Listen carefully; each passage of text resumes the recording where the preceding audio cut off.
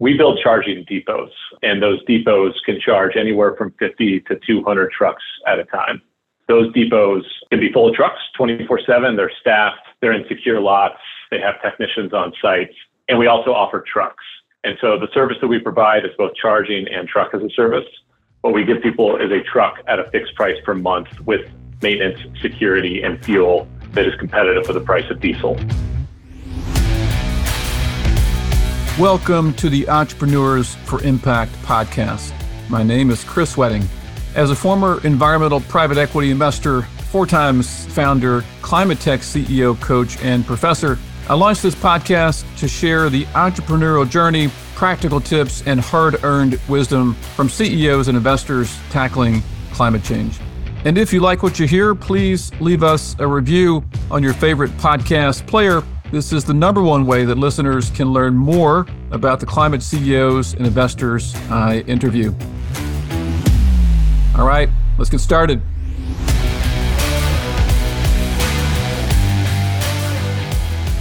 My guest today is Matt LeDucq, co-founder and CEO of Forum Mobility.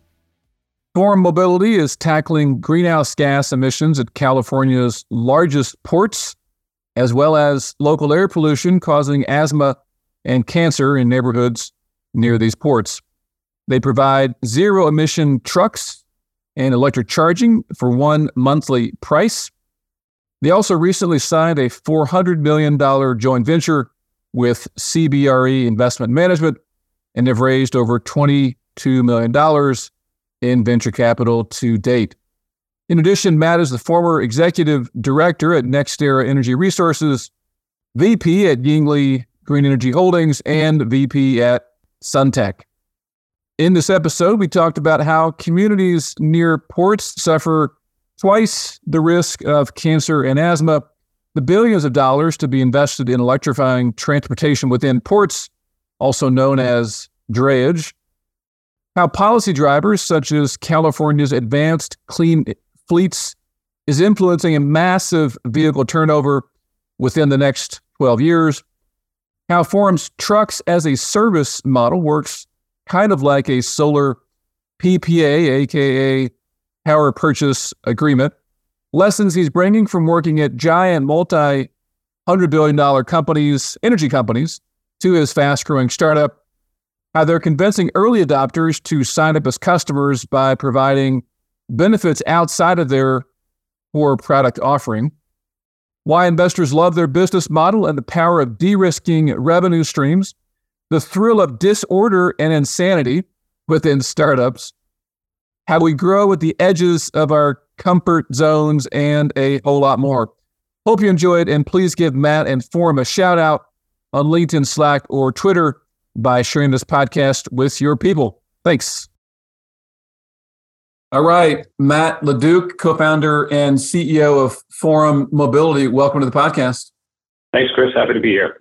So I think it may surprise listeners to know that a company focused on drayage, which many don't know what in the hell that even means, a company focused on that has raised over $20 million at the corporate level and announced just a wonderfully giant JV of $400 million to kind of finance this rollout in late January. So tell us, what in the world is this big opportunity that investors are so eager to explore and many can't pronounce, Matt? Yeah.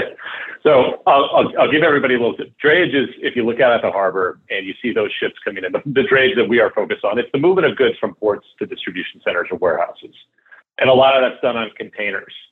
And just to put in perspective, I mean, moving containers in and out of the ports in California, those trucks go about 1 billion miles a year, and they emit more than 3 billion pounds of carbon. And drayage is, one of those little tiny parts of the supply chain that nobody knows about, but it impacts every single one of our lives. It's also really unique in that you have here in the state of California 33,000 trucks that go in and out of ports, which means you have 33,000 trucks to go right past the same neighborhoods every single day.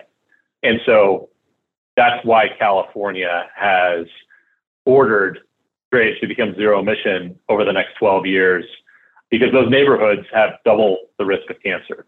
They have double the risk of asthma. And it's some of the worst air. When you look at the air maps, you just look at a port and you look directly next to that port and you'll see the NOx and the asthma rates, unfortunately, corresponding really negatively to that. And so you have this massive kind of fragmented industry and drayage combined with these neighborhoods that need the transition. And so here in California, it is a mandated conversion. Every drayage truck must be zero emission in this state, the state that has over 40% of our imports, and all those goods that move in and out of ports are going to have to be zero emission over the next 12 years. And it really starts in earnest next year with thousands of trucks turning over as well. So it's a little thing that I candidly, Chris, like I hadn't even known what the hell drayage meant 3 years ago. And we started this company just over 2 years ago. And now I'm well briefed on drayage these days. Yeah, that's incredible. So many places to go with that. So 12 years, that's for all new drayage vehicles or all vehicles to be electric? So California passed something called Advanced Clean Fleets, and ACF is the acronym that it's known by here in California. But I think it's relevant for everybody, no matter what state you listen to. Like over the next several years, there will be many more states that adopt ACF or something of the likes. And ACF has done something where it mandates a whole bunch of fleets, not just drayage, but trucking as a whole, the box trucks, fleets over 50 trucks, and all of them have different compliance schedules. Drayage is one where if your truck starting next year is a 2009 model engine or older, it must be removed from the registry, and trucks may only be replaced by a zero emission truck. And so what the drayage registry does in California is it kind of manually attrits trucks off the registry by both their model engine year as well as the mileage on the truck. So additionally, if a truck has over 800,000 miles, it just must come off the registry at that point. And any new entries into the drayage registry have to be zero emission starting in 2024. So you'll have this kind of mandatory turnover of the drayage fleet on a year-to-year basis.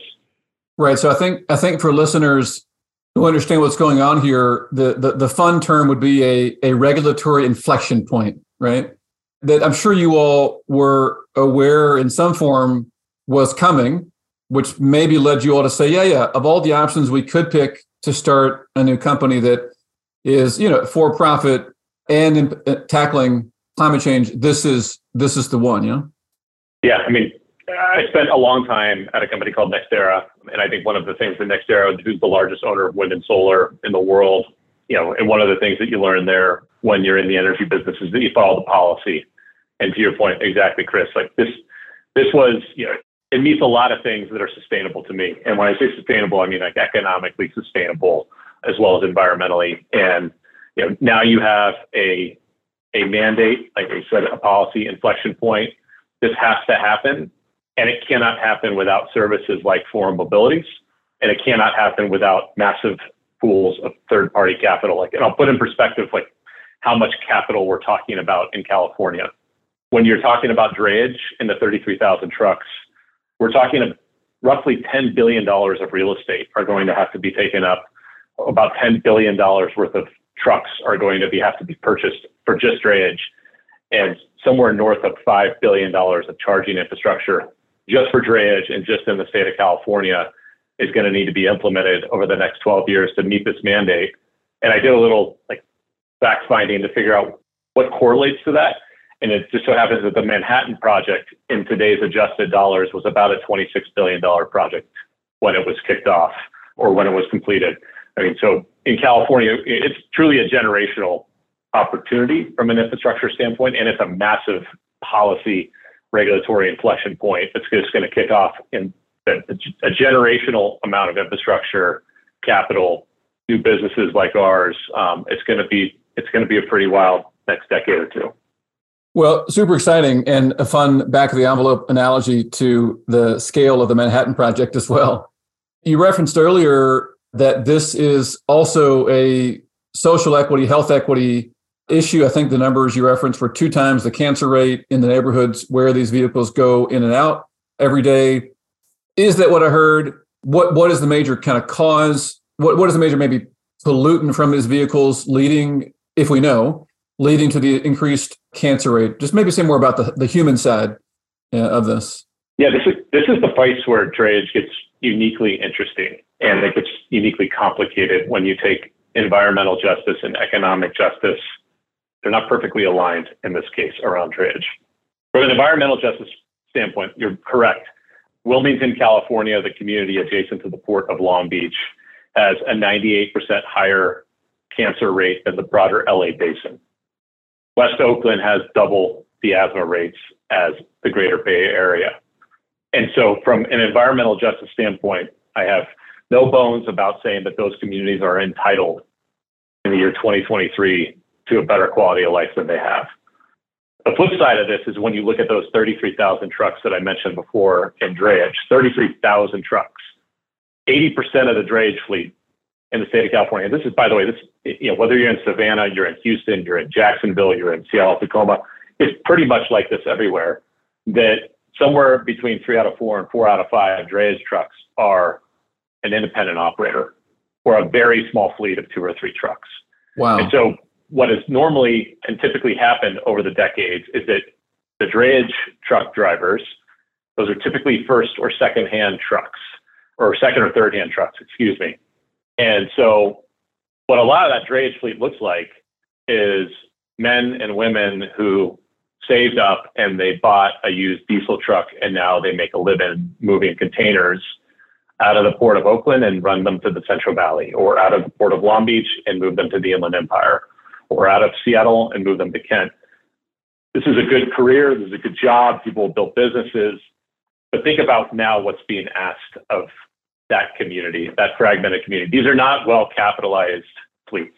And when you look at the drayage success stories, and there are some really good ones, you'll see some of the big names like NFI and TTSI and Schneider. If anybody Googles those names and the word drayage, they'll see announcements of really large charging projects that are happening. And those are great, but those are the minority. Those are the very small, large fleets of the drayage world. The most of that drayage world is mom and pop shops moving our containers in and out of the ports. And that's where the economic justice and the environmental justice don't exactly line up. Because who do you think has the oldest and dirtiest trucks? It tends to be the smallest businesses. And now the smallest businesses are looking down the barrel at a $400,000 truck and having to be forced to figure out how to get those incentives, figure out what a low carbon fuel standard credit is, and how to monetize a derivative, and how to attract a loan loss reserve from the state of California so they can get a lease. Like, it's a really hard process. And so I think that third party services like Forum Mobilities and other folks like ours are going to be a way that we can make equity happen, both environmentally and economically for the small fleets. So it's a really, like, the last couple of years have been just fascinating as I've just peeled back the layers of policy, equipment, land, communities, pollution, ports. It's a really complicated problem to fix, but it's something that's got to get fixed by mandate. And I think the audience may be kind of intuiting what your business model is based on the problems that you've identified, but just let's lay it out. What is the product or service that Forum Mobility is offering to address these various problems that align here with drayage? Yeah, so we build charging depots, and those depots can charge anywhere from 50 to 200 trucks at a time. And so those depots can be full of trucks 24/7. They're staffed. They're in secure lots. They have technicians on site. And we also offer trucks. And so the service that we provide is both charging and truck as a service. But at the end of the day, what we give people is a truck at a fixed price per month with maintenance, security, and fuel that is competitive for the price of diesel. And there's going to need to be a lot of charging. There's going to need to be over 2.5 gigawatts of charging, which, again, a frame of reference is the largest nuclear power plant in California is about 2 gigawatts. And so we're going to need a lot of depots to be built, many, many, many hundreds of depots in the state of California, but that's what we do at Forum Mobility. Now, when you first launched, or as you first conceived of the business, were you focused on one of those versus the other? And at some point, did you say, hey, look, to be successful, we got to have both because I'm tired of talking about chicken and egg in the EV space? I'm actually proud to say that our business model has not changed one iota from the very moment we had the business. Mm. It was always to build large depots. It was always to finance trucks. It was always to provide a fixed price service to heavy duty trucking operators. The only thing we ultimately honed in on is drayage. It was always going to be something. It was going to be some sort of vehicle class that we wanted to deliver at a fixed price per month in a third-party facility using third-party capital. But it was drayage that kind of came last. But the business plan has been the business plan since we hatched the idea. Mm. Now, you referenced earlier that you come from the renewable space, NextEra and otherwise. Maybe talk about your experience there and how it led you to this particular business model that eventually, of course, resulted in drayage. Yeah, I mean, I think that NextEra, and I'll just say, I think we've all worked for companies where the more you peel back the onion, the more, perhaps the more confused you get about the company, and maybe you see things you don't like. NextEra is the opposite of that. The more you peel back the onion of NextEra, it is the best run company I've ever been around in my life. And the way NextEra goes about its business is it is not an accident that company is successful. And controlling real estate, understanding policy, optimizing capital resources, and being a phenomenal operator of just running good assets and being meticulous about building a good asset, commissioning a good asset, being a good asset manager, being a good developer. I think that if you spend any time at NextEra, which I was fortunate to do, I mean, there isn't another way to do it besides do it well there. And then prior to that, I come from a construction and engineering background where building renewable projects and building large facilities in the 13 years or so before that. And so for me, it's kind of just building things and building them well. It's something I'd like Forum Mobility to be known as the company that just does it right, does it well. We have the right service. We have a good service. We have good customer retention, and we run really good assets, and we offer a really good value proposition. Yeah, for sure. We can't just expect that because something has climate benefits, you can sacrifice on anything else a business has to have, right? Things like operational excellence and all the rest. It also seems to me as well that in the early days of solar, the pitch was, hey, look, if you're a homeowner, spend $80,000 today, and guess what? We got your power mostly covered for the next 25 years. But then, as you know, that model evolved to, how about a PPA, a power purchase agreement, or a lease? Let's turn a CapEx into an OpEx, right? Which I think in many ways just really unlocked residential and commercial industrial. I mean, for that matter, the projects built by independent power producers selling power to utilities. But that seems extra relevant here, where you're going to these mom and pops that don't have $500,000 sitting around to purchase a new electric drayage vehicle, but to say to them, hey, look, don't be scared by the massive regulatory change. We got you covered. Truck as a service, right? TaaS. And I think I heard you say that let's call it monthly cost, is at or below what it costs, fully loaded cost, to run a diesel vehicle. Is that right? Yeah, and that's what we strive to on all of our facilities, for sure. And even more so than generation, Chris. I mean, I talk to the staff here all the time, and we talk about it, and we bang the drum on this pretty hard, is that if your solar on the roof isn't working, it's a bummer. If your truck doesn't run, you're not making a living at that. And that our need to have a phenomenally run operation is paramount to the company. And I also appreciate your PPA reference before, because that is how I've explained our business numerous times to both investors, regulators, customers, is that, exactly your point. 15 years ago, a solar salesman showed up at your house and they said, it's going to be $20,000 and this is how you're going to get your money back. But then, the PPA came along, they said, you're paying 15 cents. How does 12 sound? And that's pretty damn good. That's a much easier and digestible value proposition than the former. And so, yes, it's exactly what we're striving to deliver at Forum Mobility as well. So you gave the example of a drayage truck driver, and look, if the truck doesn't work, they're not making any money, right? Pretty important that it works.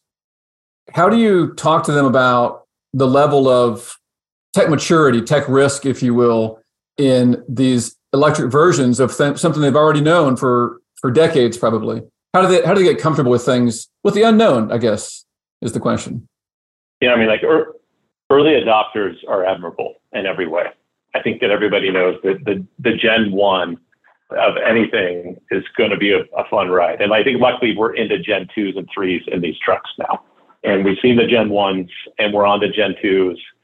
What we encourage them to do is go talk to our customers. I mean, we're running multiple OEMs on multiple chargers in and out of the Port of Long Beach today. Those drivers are driving those trucks. That operations team in Long Beach, that's a company called Height Logistics, and they're an incredible company, and they are that admirable early adopter. And we encourage them to talk to them, not only talk to the management team at Height, but talk to the drivers, because I think those drivers, they were all really skeptical. And I don't think, and what I found within the trucking community is that I don't think anybody's resistant to this. I think it's in some ways it's exciting, but it's your point exactly but if this doesn't work, I'm really in a bad spot here. And I think when they go talk to the folks at Height, they would get the full story, that these trucks are truly delightful to drive, and that they work well, and that it's, I think that you'd be hard pressed to find somebody who drives an electric Class 8 truck who would want to go back to diesel once they get behind a wheel. But I think that first leap is, it's no BS. It's a real leap, because like you said, trucking is thin margins. If your wheels aren't moving, you're not making money. And so to leave the combustion truck behind for new technology is appropriately a little scary. So to get those early adopters to say yes, was there any sweetener? Was there any insurance, guarantees, backstops? Anything if it existed, anything you want to share?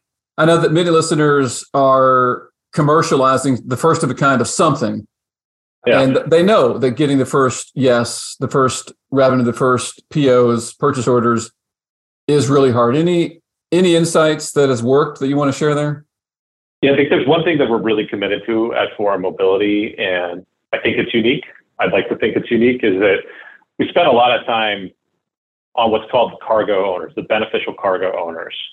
And those cargo owners are your Ashley Furniture, IKEA, Walmart, Target, Amazon, etc. Those are the people who have the stuff inside of those containers. REI, North Face, there's a lot of progressive brands out there who care deeply about their Scope 3 emissions.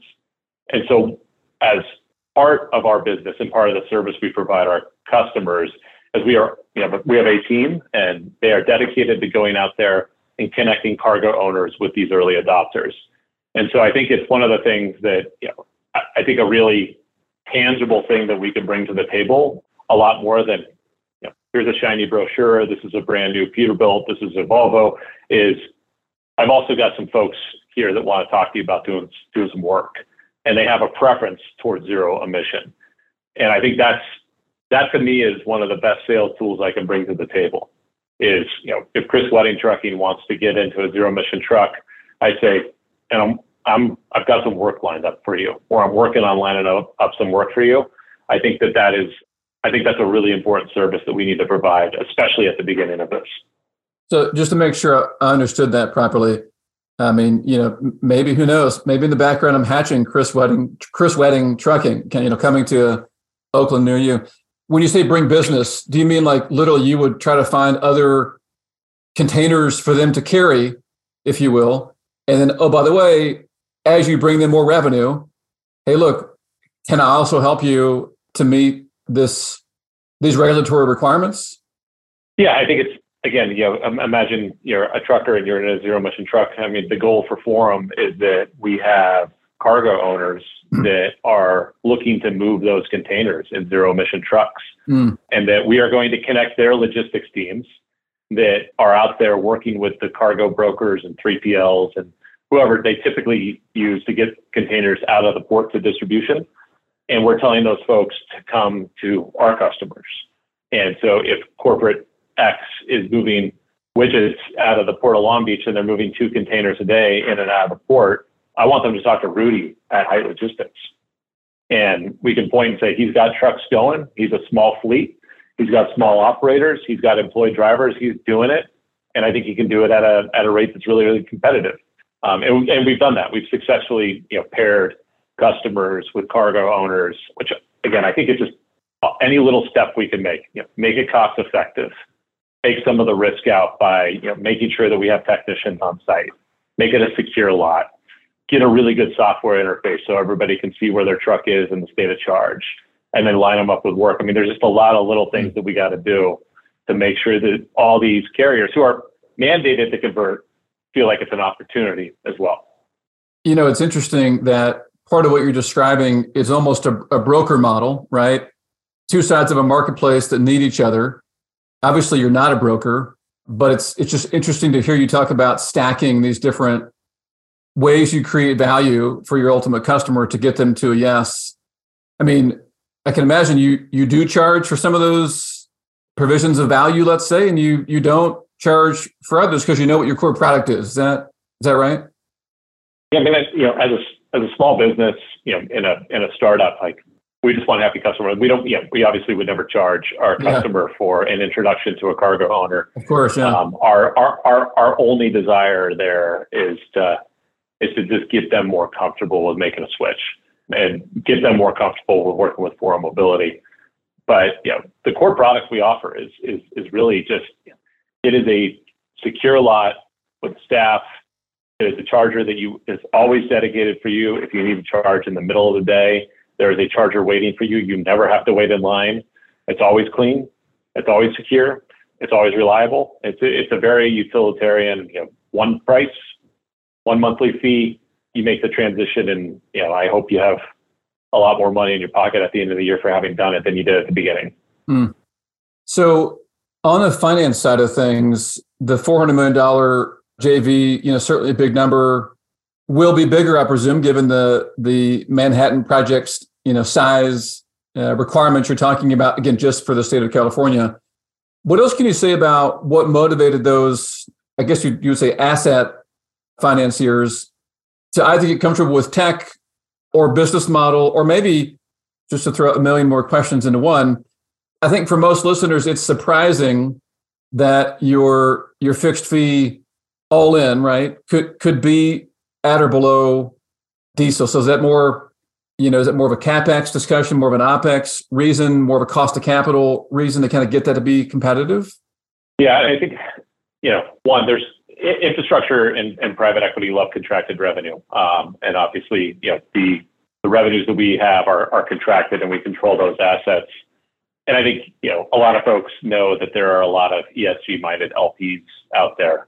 And there are a lot of funds that they have a mandate or they have a strong preference to invest in environmentally conscious businesses like Forum Mobilities. And so, I think that the business itself is really well suited for that type of capital. And I also, a lot of people talk about the new technology and, this kind of like nothing we're doing is actually particularly technologically revolutionary as a company, and very intentionally. I mean, and I think that, there are the trucks that we own are PACCAR trucks and BYD trucks and Volvo trucks. And the chargers we're operating are name brand financeable, and chargers are really just inverters in reverse. And these are, assets that have been financed in the hundreds of billions of dollars. And so what we put together is, I think it's an innovative business model, but it's really, really reliable technology that can attract the kind of capital that we can raise from a CBRE, IM, and homecoming capital. Because obviously, venture money is one type of money. Venture money is prepared to go to zero if it has to.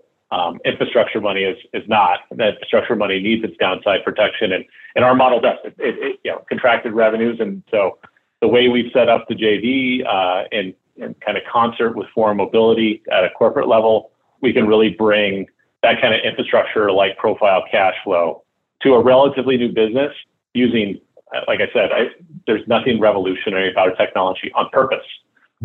We're putting trucks on the road using CATL batteries with name brand companies. Like this is pretty reliable stuff that's been financed many times over. Yeah, I think you're saying several important things here. One would be for those listeners that have a new company, there's some innovation, whether it's the tech or the business model, that, to consider parallel financing, right? Corporate venture capital, let's say, and then separately infrastructure slash, project financing, different kinds of cost of capital. And also seeking out contracted revenue, right? That certainly increases the amount of capital you can raise, the cost of capital you can raise. And really, maybe back to the first point, business model innovation can be as catalytic as technological innovation, right? Your all's intentional choice to not have tech risk, but to do something from a business model point of view that has not been done, certainly not been done on any scale with drayage, That's right. I mean, and I think that there's some folks and we need the technological innovation. We need, new charging technologies, and we need really cool software, and all that's going to be an important part of that ecosystem. We also really need to be able to attract lots of cheap capital. Yep, for sure. So that, again, that there is a bounty of options available, and those options are economic to the people making that transition. So, we've elected to go with the bountiful, low risk, lots of money raised option. Yes. But, don't want to take anything away from the folks that are out there taking kind of true bleeding edge technology. Of course. Challenges on. Yeah, it takes both. Hey, it's Chris. Just a brief message from our sponsors, and we'll get back to the show. Just kidding. We don't take sponsors. On the other hand, I do have the privilege of leading the only executive peer group community for growth stage CEOs, founders, and investors fighting climate change. With monthly group meetings, annual retreats, and one-on-one executive coaching calls, our members help each other boost revenue, impact, capital raised, clarity, confidence, work-life balance, and team effectiveness. Today's 30-plus members represent over $8 billion in market cap or assets under management for climate solutions. If you're interested, go to entrepreneursforimpact.com and join the waiting list today. All right, back to the show. All right, let's switch as we do from the company to the person building the company.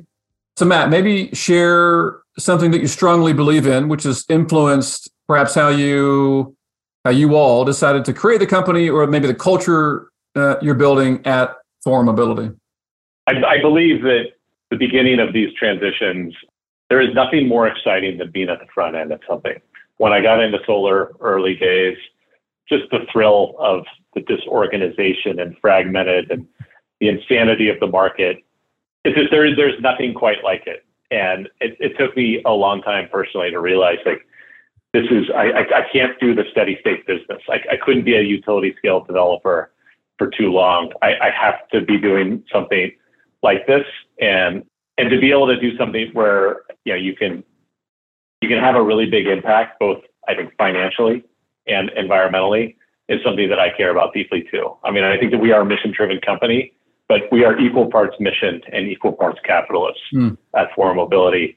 It is, we want to solve a problem. We want to solve a worthy problem. I think we've identified that worthy problem to solve, but we want to also do it in a way that is incredibly economically sustainable as well, for our shareholders, for ourselves, for our customers. And so kind of building on that as a business, like, we care about the mission. We talk about the mission. I deeply care about the mission. I also want to deploy billions and billions of dollars and build a massive business that's really valuable. And that's, how we kind of talk about the business unapologetically too, because I think that is what's going to have the biggest impact. Is I think people who are thinking and putting themselves in the shoes of our drivers, and we talk about that all the time, and truly understanding, the issues at hand for the drayage fleets. We also need to put in billions of dollars of equipment and get a good rate of return on that. Well, I think you have a choir of sorts who hear you say that and say, amen, totally agree. It makes me think about when I was in private equity many years ago, we were considering launching a separate environmental hedge fund. And so that required us private equity folks to learn about the hedge fund space a little more. So I recall being on the bus commuting to work, and I was reading this book. I think it's called More Money Than God, about the hedge fund space. And I recall my, let's call it delightfully liberal friends on the bus thinking, man, what kind of a sellout are you? Right? All about the money. And I was like, hold on a second, right? You got to understand how to move lots of money in the right directions to deliver what those investors require, but look, to do lots of good at the same time. Anyway, yes to all that you said. People don't, like solar energy is now, in many, many markets, the cheapest form of generation. Oh, yeah, yeah. And there was a lot of capital cost improvements. Sure. It also attracts some of the cheapest and most efficient capital on the planet. It's reliable, it's stable, it doesn't move around. Like the amount of money that goes into solar is why solar is so cheap now. For sure. And I think that people have to wrap their heads around that as well. When they think about truly decarbonizing as a planet, we need to make this so we can attract trillions of dollars of cheap money, because that's going to turn into cheap megawatt hours and cheap miles driven and everything we need to make the transition economic and equitable. Yeah, and we again, just to stress, we get to cheap cost of capital by reducing risks, right? Yeah. Let's switch here. So tell us some advice you might give your younger self, Matt. Could be personal, could be business, you pick. I resisted actually the finance side. I was, I came in as a tradesman. My first job in renewables business 20 years ago. I was an installer in Berkeley. I think I brushed off, the things that made me feel uncomfortable for a long time. And so you come from a private equity background, like that stuff made me feel very uncomfortable. When people were talking about levered and unlevered returns and NPV, I kind of just pushed that off as that's the folks upstairs. I work downstairs. I'm in the field, and I think that I would have told myself that to throw myself into a little bit more discomfort.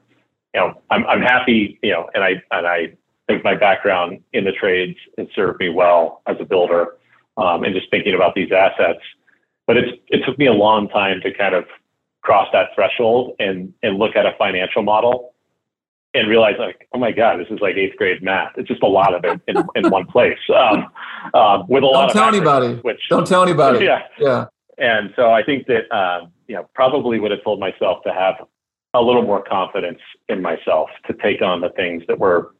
It's always one of those things, like, you think something's impossible until you do it, and like, oh, it's not that bad. And so I think taking some leaps of faith in myself would have been a good thing. Mm. Yeah, someone smart who I don't remember who this was says something like, our growth occurs basically at the edges of our comfort zone, let's say. So I think what you're saying certainly supports that approach. How about recommendations, Matt? Books, podcasts, tools, quotes, et cetera, you think that listeners may find value in? There's a book that I read a long time ago. I would guess a good percentage of people have already read it. It's the book, The Alchemist. And I think that book has been a pretty big part of my life.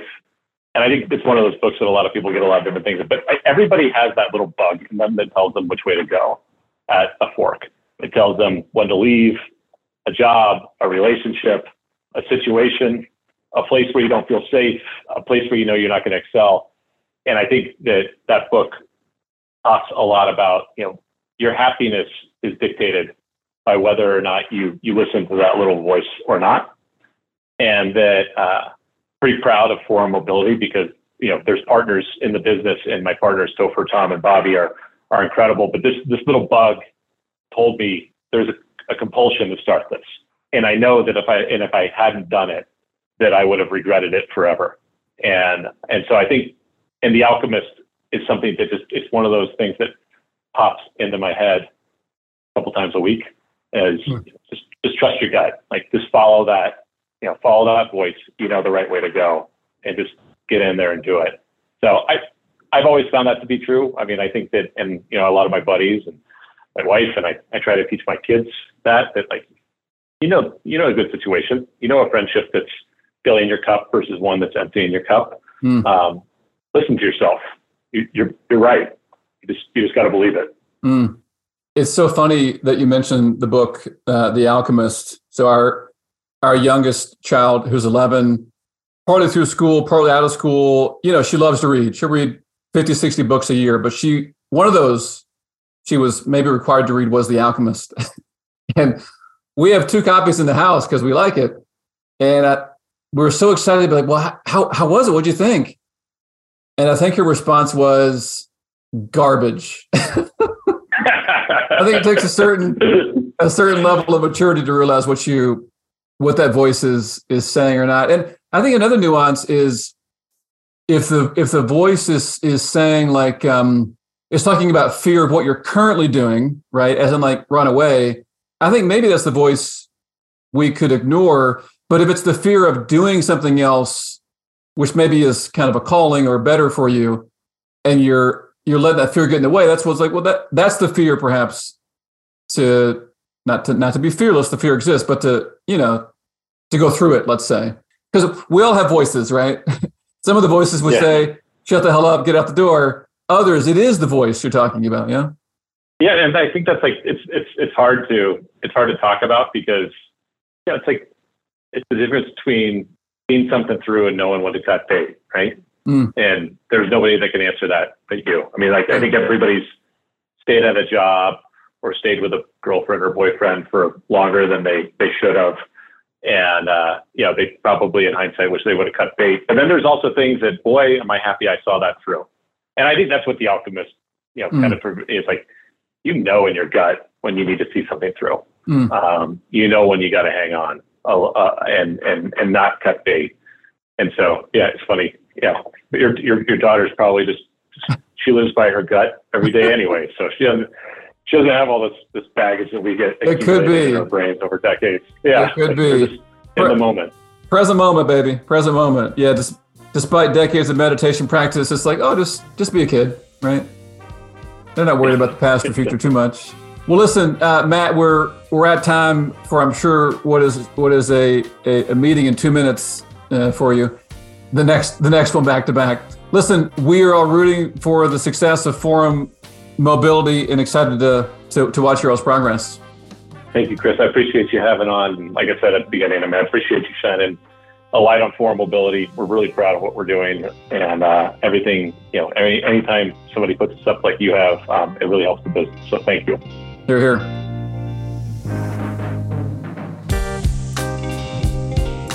Thanks for listening. And if you want more intel on climate tech, better habits, and deep work, then join the thousands of others who subscribe to our Substack newsletter at entrepreneursforimpact.com or drop me a note on LinkedIn. All right, that's all, y'all. Take care.